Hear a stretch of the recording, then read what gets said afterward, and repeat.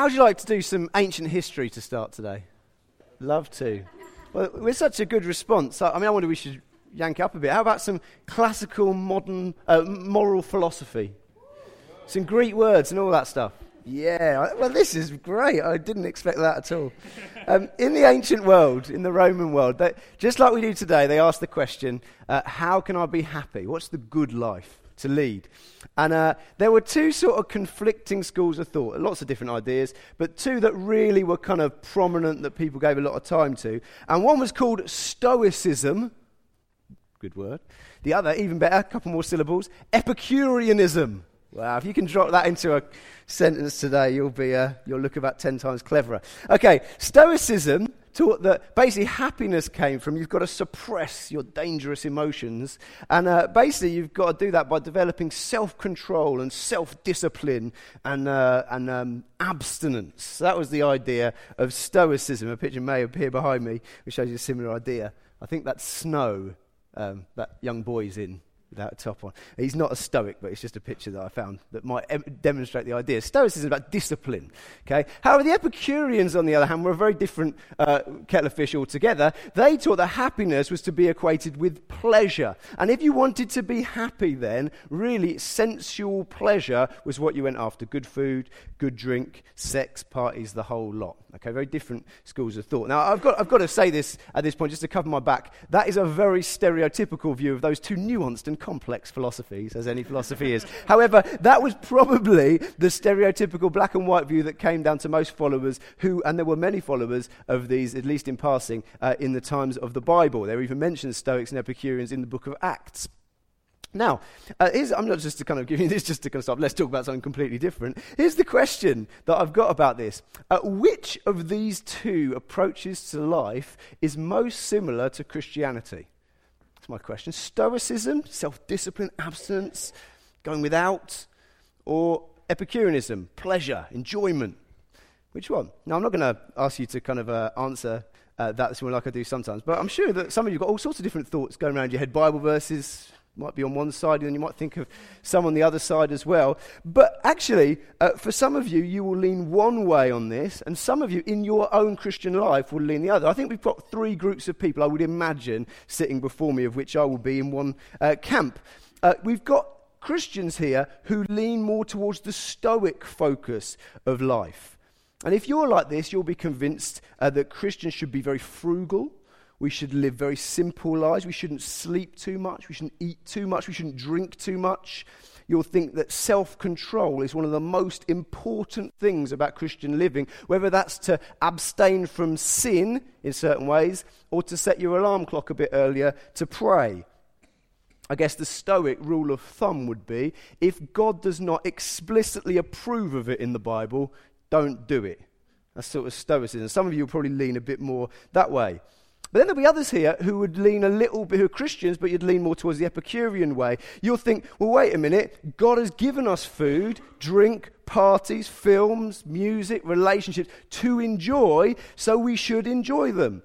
The earth is the Lord's and everything in it. And actually, you know, there's limits to that, but from instruction of the Bible, and you'll go to the edge, and sometimes maybe even you'll go over, but after all, you might say, we're under grace, not under law, and you figure that your enjoyment of life is actually part of your worship to God. More Epicurean Christians.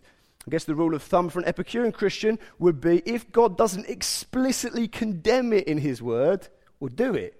That would be the idea. The third group would be people, I guess, here who are looking from the outside, looking in at Christianity. You might find this question interesting. Well, what is Christianity? You might have met Christians who exhibit one of those sides to it. You might have studied this a little bit. Well, whatever of those three groups you're in, I want to see what Jesus said about this himself. Is Christianity more about Stoicism, self-discipline, fasting, or is it about Epicureanism, joy, pleasure, feasting? That's what we're saying today. What's Christianity like? And we're going to do that as we continue our series on Luke. So if you've got a Bible, if you could turn to Luke chapter 5, 29 to 35 is where we're going to be reading from. Luke 5, 29 to 35, reading in the New Living Translation. Later, Levi held a banquet in his home with Jesus as the guest of honor. Many of Levi's fellow tax collectors and other guests also ate with them. But the Pharisees and their teachers of religious law complained bitterly to Jesus' disciples, "Why do you eat and drink with such scum?" Jesus answered them, "Healthy people don't need a doctor, sick people do. I have come to call not those who think they are righteous, but those who think they are sinners and need to repent." One day, some people said to Jesus, "John the Baptist's disciples pray and fast and pray regularly, and so do the disciples of the Pharisees. Why are your disciples always eating and drinking?" Jesus responded, "Do wedding guests fast while celebrating with the groom? Of course not. But someday the groom will be taken away from them, and then they will fast." We've spent Easter out of our series on Luke, started Luke's Gospel just before Christmas. And we've had a bit of time out, so it's good to probably recap where we're up to. What has happened in Luke so far? Well, it's difficult sometimes for us coming to a gospel and asking that question when we know what's going to happen at the end. For any of us here, you will know more about the ending than some of the original readers of this book. Luke here is laying out the story for people who'd never heard of this Jesus in some cases. And so what's he doing? Well, really what he's been doing up to now is introducing us to Jesus. Who is he? And so far we've seen that. We could give a heading to who Jesus is being mapped out as so far, which is the Son of God with authority. That's what Luke has been presenting Jesus as so far. The angel Gabriel told Jesus' mum before he was born, he'll be the Son of God. Jesus realized it. He says at the temple at age 12, "I must be in my Father's house." He was not at Joseph's house on that day. He was at God's house. And at his baptism, audible voice from heaven, "This is my Son, whom I'm well pleased." He's God's Son. Luke wants us to know that. And what does God's Son do? Well, God's Son shows authority over things. So we've seen him showing authority over sickness. We've seen him show authority over demons. We've seen him show authority even over sin. Your sins are forgiven just straight away. So he's the Son of God with authority. But now, while that question is still going to be rumbling on throughout Luke, a new question is coming in now, which is not just who Jesus is, but what is this movement he is going to be starting all about. As we saw in the last couple of sermons on this, he started gathering followers to him. One of them is this guy Levi here, and so he's building a movement. And what people are asking then is, well, what is this movement, Jesus? What kind of thing are you starting? Essentially, what is Christianity going to be like? And actually, Jesus and his disciples' attendance at Levi's party, we begin to see that question, just the answer to that question coming along a little bit, in that what Jesus' followers are doing and what he's doing is causing some questions from people, and Jesus is clarifying those things as he goes along. Now, the first concern Jonathan preached on just for Easter break. If you've not heard it, please download it from the website. And it was the first question they asked. Jesus and disciples at this party, first problem. We're not very happy who you are partying with, Jesus. That was the first problem. And Jesus gives a very succinct answer to this, which is this: it's not the healthy who need a doctor, it's the sick. You'd have thought, I think that's one of Jesus has some very good responses. I mean, he really nips that one in the bud. That's a really good going on Jesus' part. But if he thought at that point, phew, done and dusted, no more questions about my partying antics, he would have been wrong. Now, obviously, he didn't think that because he was never wrong, but you know what I mean. Because another question comes straight away after. In the New Living Translation, in verse 33, it says, "One day some people said to Jesus." Well, actually, we can be a little more specific. It just says that they said to Jesus. It comes straight after. So first of all, they say, "Who are you partying with?" And Jesus says, "It's not the healthy you need a doctor, it's the sick." And then they follow up straight away with, "Wait a minute. No, it's not just who you're partying with. We are upset with actually that you're partying at all, Jesus." So let's read verse 33. What do they say? "John the Baptist's disciples fast and pray regularly, and so do the disciples of the Pharisees. Why are your disciples always eating and drinking?" Well, I guess in this question, fasting is reasonably key, and as we're going to see that as we go along. So it's probably worth getting a handle on what fasting actually is. And I would imagine it's no massive revelation to most of you to know that fasting is going without food for a length of time. It's a feature of many world religions, and at the moment, many dieting fads that seem to be out there. I'm not going to do a show of hands to see who's taken up these, but everyone I talk to says, "Oh, I'm doing this fasting diet." Yeah, I'll say it. In about a year, it'll probably be seen as bad for your health. So I don't know. These things change all the time. But, oh well. But it's a product of all these sort of things. It's the practice of going without food for a certain period of time. Now, what's the point of this then? Well, I think we can see it's a very clear symbolic gesture in many ways. Food and water are some of the most basic things we need to live.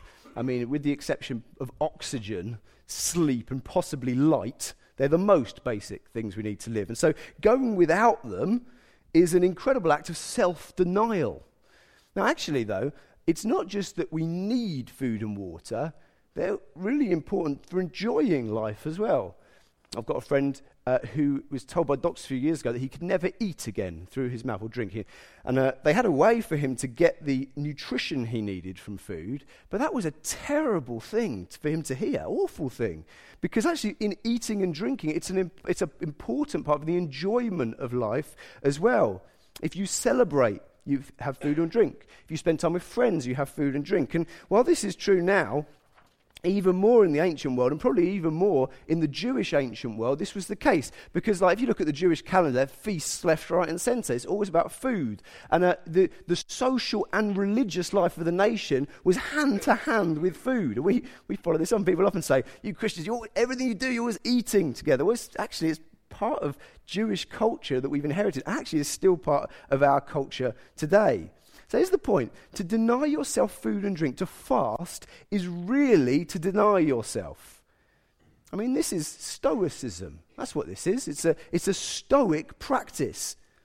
And their question here to Jesus demonstrated a religion that they had, these guys, of denial of the self, of discipline, and of abstinence. Look, we're always fasting. You're always feasting. What's they saying? They're saying, no, religion, serious religion, should be about self-denial here. So here we have the crucial moment. The answer to the question I asked a few minutes ago. Jesus is on the spot. He has to answer. Is that what your religion is going to be like, Jesus? Is it going to be a religion of self-denial or a religion of joy? Is it going to be a religion of fasting or is it going to be a religion of feasting? Look what Jesus then says. Jesus responded, verse 34, "Do wedding guests fast while celebrating with the groom? Of course not. But someday the groom will be taken away from them, and then they will fast." What's he saying? Well, essentially, what he's saying is, they're asking him, is it about fasting, Jesus, or is it about feasting? And he's saying completely the wrong question. You've missed the point here, totally. He's saying this. He said, do you want to understand what I'm about? Do you want to understand my message and the movement that I am starting? Well, look, it doesn't revolve around self-denial. And actually, it doesn't revolve around sensual pleasure either. What does it revolve around? It revolves totally and utterly around me. Christianity is not primarily about fasting or feasting. It's about Jesus. Now, I will ask for some response on this question. Let's look at this verse. Let's just think about what he's saying. It's a question. When do the wedding guests party in this verse? Question to you. When do they party? Verse 34. When's the groom's there? Thanks, Steve. Yeah, it's when the groom's there. So, do wedding guests fast while celebrating with the groom? They celebrate when the groom's there. So when do they fast? When he's gone. When the groom's gone. Jesus is saying that his movement is not going to be built around types of behavior. It's going to be built around the presence of the bridegroom. About Jesus, the presence of Jesus. And so honing in on the disciples' experience here then, for them, the bridegroom was literally with them. Jesus was there. They were probably, some of them would have been rubbing shoulders with him literally at that point. So what's their default position? I'll put it to you again. What's their default position? Bridegroom's there. What's that? Feasting. It's celebrating. It says celebrating with the groom. You're being very quiet and reserved like that. It's good. But I am getting answers, so that's good. I'll stop on that. I can see we're uncomfortable with the whole thing. It's feasting. It's celebrating with the groom. Now, years later, actually, Jesus would be taken from them. Jesus is predicting this here. And he'd leave them all alone for a couple of days. And then he says, what will happen? Well, they're going to fast. And why are they fasting? Well, they're fasting as a sign of mourning because they desperately want him back.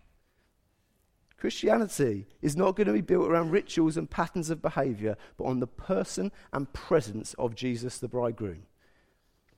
So in a sense then, we've finished our question. We've answered the question. But I think if we left it there, it would leave little practical application for us. And I want to unpack this and apply this to us with three questions today that I think still need to be asked about this passage and about us. How do we apply it to us? Question one would be this: is the bridegroom with us today? Question one.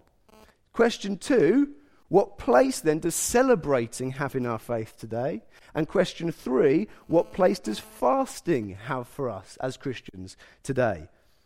Now, the first question has got to be most important if it all revolves around Jesus and Jesus' presence. Is his presence with us today? So let's start there. Is Jesus with us today if we are Christians? Well, let's get the obvious out of the way first. He is clearly not with us as Christians today in the same way as he was with his disciples. When you come to church, you don't need to save a seat next to you for Jesus. When you're having dinner, you don't need to cook an extra portion. When you're at work, you don't need to get him to book in with the receptionist and get a badge. He's not around like that, okay? But that is not all that's to be said on the matter. And if you've got a Bible, if you could turn to John 14, 16 to 21, I want to look at this in some detail, because I could give a very quick answer to this, but I think it's really important we grasp the enormity of the answer to this question. John 14, 16 to 21. Now, in John 13, Jesus has started dropping the bombshell on his disciples. Basically, guys, I'm off. I'm going to leave you. I'm going to die. Okay, John 13, 33. Dear children, I will be with you only a little longer. And as I told the Jewish leaders, you will search for me, but you can't come where I'm going. And so in John 14 now, he softens the blow slightly. And he says this: and I will ask the Father, and he will give you another advocate who will never leave you. He is the Holy Spirit who leads into all truth. The world cannot receive him because it isn't looking for him and doesn't recognize him. But you know him because he lives with you now and later will be in you. So think of the situation. Jesus is saying, I'm off, I'm going, but guys, I'll soften the blow for you. And it seems that he's saying, this other guy is coming. The Holy Spirit is coming and he'll replace me. But it seems to be very much he's saying a different thing. In this case, they would have been very unclear what the Holy Spirit was. A different person is coming. Now, I imagine for a disciple, that is not very comforting news. I mean, these guys have spent serious time with Jesus, and they love him. They think he's the best person they've ever met by a country mile. And so for him to say, yeah, don't worry, guys, someone else will be coming along after. No, we don't want anybody else, Jesus. It's this advocate character. No, we want you. So what does Jesus say? Well, Jesus goes on. Next verse, verse 18. No, I will not abandon you as orphans. I will come to you. Slightly puzzled if I was a disciple. He's like, wait a minute, I'm lost. Who's coming? Is it this advocate or is it you? Or both? Do we get both? That sounds a good deal. Jesus. Well, then Jesus continues. Verse 19. Soon the world will no longer see me, but you will see me. Since I live, you also will live. When I'm raised to life again, you will know that I am in my Father and you are in me, and I am in you. Those who accept my commandments and obey them are the ones who love me. And because they love me, my Father will love them. And I will love them and reveal myself to each of them. What's Jesus saying?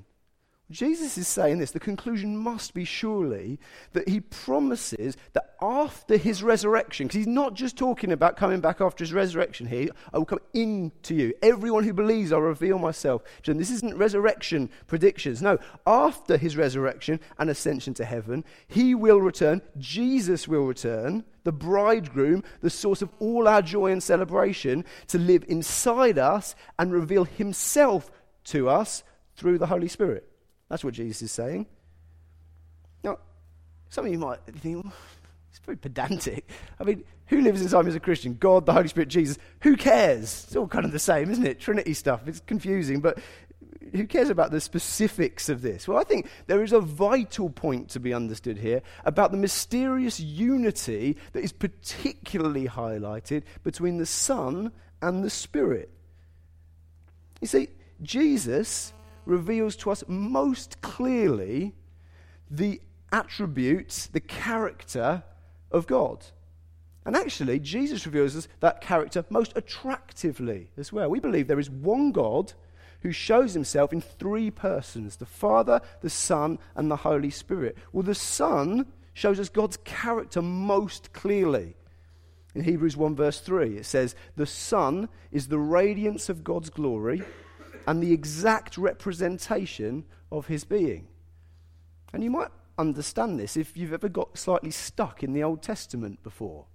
You're going through the Old Testament and you're getting yourself in a right quandary. And you ask questions, what is this God like? Because we read the Bible to find out what God's like. Do you know that? It's not to find out what to do today or whether you should move house or something. It's to find who is God. Okay, just lock that one away. It's a side. But anyway, you're reading the Old Testament. You think, well, what is this God like? Is he merciful or is he judgmental? He's looking a bit in the balance at the moment because I don't know what's happening with this city being burnt with fire or something like that. There's a question. What about another question you could ask? Does God care about me as an individual, or does he just have general concern for the human project? It's a question you could look at the Old Testament and ask. What about this? Is God really morally pure, or is he actually very cunning and will use any available method, good or bad, to fulfill his purpose? I don't know if you've ever been stuck on those questions in the Old Testament. This passage says this, but what's happening here? If we look at the Father, I tell you what, the answer is there, but it's hard to get to. But God does this. He comes down as his Son, and he gives the character of God a face, the exact representation of his being. And what do we see about God when we look at Jesus? We see this. We see a God who pardons adulteresses and tax collectors, and a God who has mercy on prostitutes and on thieves. Yeah, he also drives religious hypocrites out of the temple with a whip. Yeah, he's loving and merciful, but he won't stand for sin. We suddenly see it now. What else we see? We see a God in Jesus who would die for the whole world. He's concerned about the human project, but who will go up to a leper and will touch them when no one else will go near them. Or who will listen out and hear the cry of a blind man who everyone else is just saying, shut up, Jesus is important. He'll hear the cry and go and heal him. Does he care about the individual? It's the Jesus who could, John would call about himself as the disciple who Jesus loved. Not the disciple part of this movement where God loves everyone. No, he loves individuals and he's concerned for the human project. He's concerned for humanity. And we also see a God in Jesus who could use the treachery of Judas, the cowardice of Pilate, and the hatred of the Jewish leaders and the whole mob to bring about the greatest good for humanity in the cross. Very strategic. It looks very kind of cunning. How's he managed to do that? Evil things, but it's to good. However, when he stands up before his accuser at the end of his life, the one who would have all the lowdown, all the dirt to be gathered on this man, Pilate says this, I find no basis for a charge against this man. No basis. Morally pure, perfect, yet he can bring those things for good. The transcendence and mystery is still there, but we see a face now, and I'll tell you what, that makes it so much clearer, and also it makes it so much more attractive. People are willing to say all sorts of things about the God of the Old Testament. There's books written on, he's this, and how could you worship this? Rah, rah, rah. They're wrong, but I'll tell you what, no one looks at Jesus and says, look at Jesus, he does this. No, even the deepest cynic would just say, well, I don't think this guy could have been like this, partly because he's so attractive. There's mystery here, but he's so attractive. Now listen, that Jesus is the one who is with us. That Jesus is the one who is in us through his Spirit. The bridegroom is with us. So the second question then follows very, very dynamically from that question. What place does celebrating have in our Christian lives? Well, it has every place. For us as Christians, joy and rejoicing is our default position because the bridegroom is with us. How can you describe Christianity? What's a good phrase? Well, it's the one here I think is absolutely fantastic. Celebrating with the bridegroom. That's what Christianity is. We celebrate with the bridegroom. Celebration is joy. Our default setting is not fasting, mourning, frowning, embracing glumness and boredom. Oh, it's so hard, all the things I've given up, but I'll plow on. No, that's not Christianity. Christianity is celebrating with Jesus because he's here with us. Can I ask you, it's a difficult question. Is that your experience, day in, day out, of being a Christian, if you are a Christian here? Especially, I guess, those who lent towards the more stoic in my beginning question that I asked you. Is that your experience? I want to be clear. Christianity is not meant to be defined by what you have turned away from. It's defined by who you have turned towards.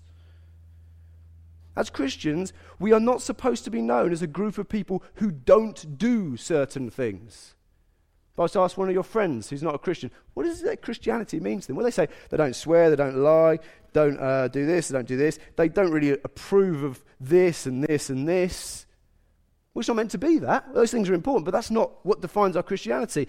We should be known as Christians primarily as those who delight in Jesus. It's a positive, not a negative thing. Being a Christian is being full of joy. How's your joy? It's not a kind of side question alongside all others. Are you feeling worried at the moment? Or what about this? How are you reading the Bible? And how's your joy? No, this is the key question in Christianity. How's your joy? How is it doing? It's a difficult question, and that question causes you to feel a little bit, well, I'm not sure. I think the next point could help us. And the next point also will help any of you Epicureans who are starting to feel a little bit smug as well. Like, yes, I got it right, nailed it. I'm glad I had 10 pints last night. Right, so the last one is this. What place does fasting then have in our Christian lives? Last question. Well, Jesus in this passage gives us a time where he says that fasting is very appropriate. He makes it specific. In fact, he assumes that at this time it will happen, and that is when the bridegroom is taken away from them. Now, for us as Christians, then, how do we stand with this? Well, we know that cannot happen to us. It says in Romans 8, nothing can separate us from the love of Jesus. Jesus said when he was about to go back to heaven, okay, we understand this now, this could have been puzzling otherwise, he's about to leave and he says, I will be with you always to the very end of the age. Well, he's saying, basically, when I come back through the Spirit, I'm never leaving you. Jesus can't be taken away from us. Objective fact, if you're a Christian. However, it would be very foolish and trite of me to say that it never feels like that. If you've been a Christian any length of time at all, you will know there are times when God seems very distant and he seems almost absent. I'm not saying he is, I'm just saying it feels like that. And that can happen in two different ways, actually. Firstly, in our own lives, God can feel distant or absent. Now, I'm afraid I cannot explain this fully to you. I can't explain the ins and outs of this. I can't give you a full technical description of what's happening. I know this. I know as Christians, the Holy Spirit's inside every one of us. I know that we're encouraged to be baptized in the Spirit and go on being filled with the Spirit.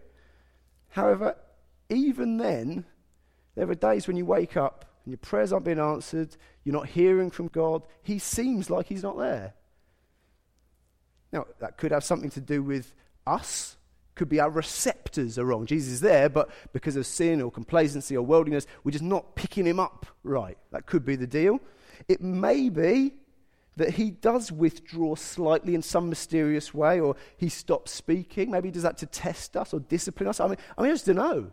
All I know is that it feels like that sometimes, and because of the nature of Christianity, that really matters. Because Christianity isn't about knowing facts of, don't worry, it doesn't feel like God's with you, he's with you. Just leave it at that, stop going on about it. No, because we love him. You know what I mean? If we love him, it's not enough to just know he's with you. Don't worry about feeling it. No, we want to know his presence. I'll give you an example. Let's imagine I had an accident, bad accident, and I woke up from unconsciousness to find that I'm in a hospital room and I can no longer see.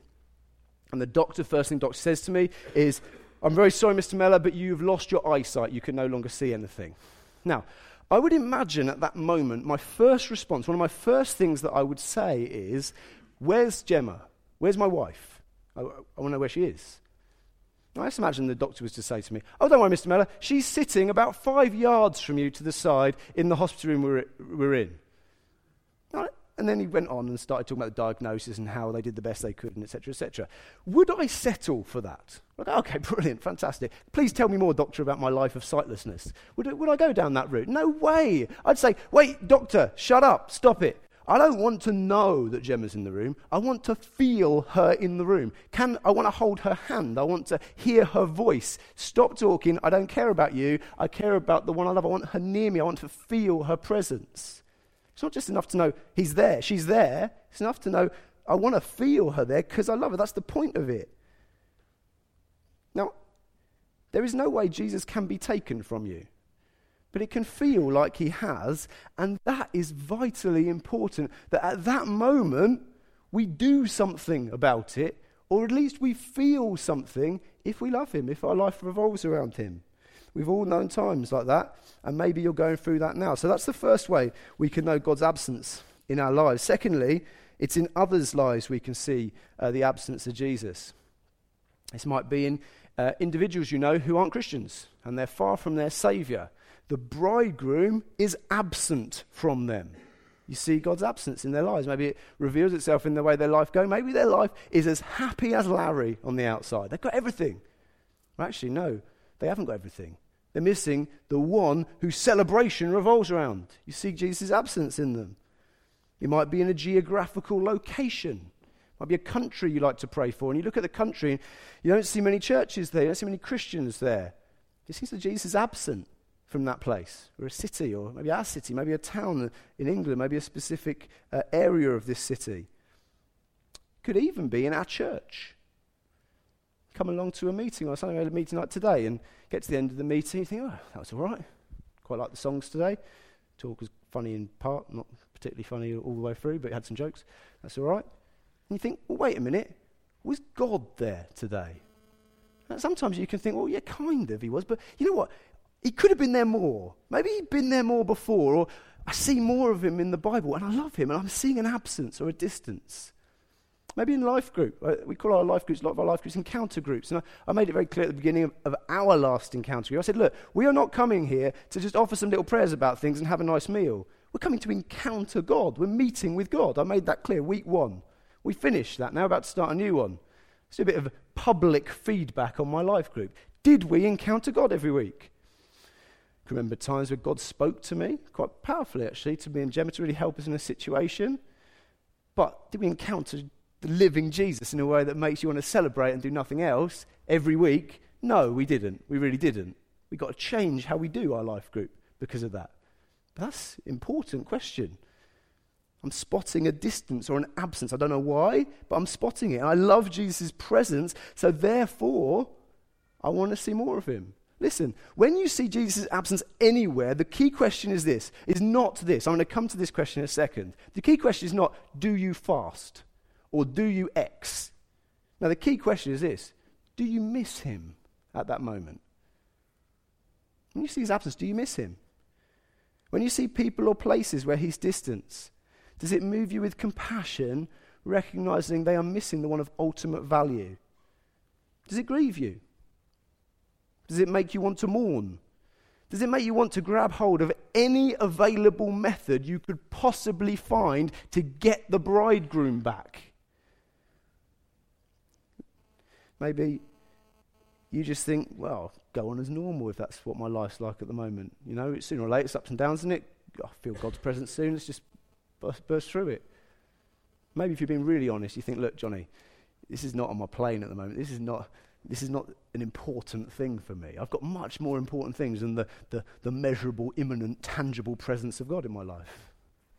Listen, there is nothing more important than the tangible, imminent presence of God in your life. If you don't hear anything today, please grab hold of that. Nothing is more important than that. That is what we're about. That's why God sent his son to us to die, not so we could know facts, but because we could have Jesus. That's why it's the most important thing. God counted it enough for his son. He shed his blood for it. We need to value it. And when it's not there, we miss it. We're all about Jesus as Christians. And that means our lives are defined by celebration, not by abstention. That's not the definition. Because Jesus is very near and he's very available to us. However, flip side of same coin, when for whatever reason he appears to withdraw from us or from others, it should bother us. We don't just wait. No, we should go to any lengths available to get him back. And you know what? If you're at that place today, in any way, I've got a method for you. I've got a method I'd like to recommend to you. It's from the passage. And it's a method that Christians throughout history and in the Bible, both in the New Testament and in the Old Testament, have found very helpful to get back the feeling of the presence of God. And do you know what it is? It's fasting. It's going without food. Now, again, there's not teaching in the Bible giving exactly why this practice is helpful. But we can imagine. Maybe it's the element of going without a basic human need. Maybe that acts out our dependency on God, possibly. Maybe it's the physical experience that goes with fasting of physical hunger that reminds us that we are dependent on God, that we are hungry for God. Maybe it's the cost of giving up what's a central part of our lives.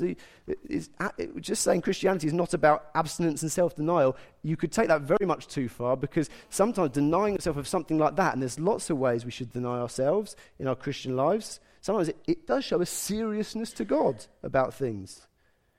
Maybe it's the very, very simple thing that missing meals frees up time to pray and seek God. I imagine it's probably a combination of all of those things, actually. But for whatever reason, if you're hungry for more of Jesus' presence in your life, I want to recommend fasting to you. It's maybe a one-off to try, but to build as a habit into your life, into your Christian life. How am I doing in my Christian life? I want to be spending time talking to God. I want to spend time hearing from God. I want to be spending time reading the Bible. You know, when did I last fast? Spiritual disciplines. I want to encourage those things to you. Now, as I conclude, I want to point out today that we're about to start a week of prayer as Church Central, and we do this reasonably regularly. I want to pray for the things that we're doing, we're involved in. I want to pray for them together. It's clear in the Bible that corporate prayer, not just praying on your own, corporate coming together, that's a powerful and effective way of bringing our requests to God. And I'd really encourage you to put aside one night at least, if not more, this week to come and pray with us. We've got some of the times up there, some of them site-based. You can go to anyone you like, but whatever's easiest for you. But I guess for me, when I'm praying, we're going to pray for all sorts of specific things this week. There is one thing I'm going to be praying for, kind of as an umbrella prayer over every prayer that we pray, and it will be this: I want more of Jesus' presence in everything that we're doing, in my life, in my friends' lives, and in our church. And so therefore, I would like to encourage you to put this message into practice this very week in joining us to fast as well for a portion of this week.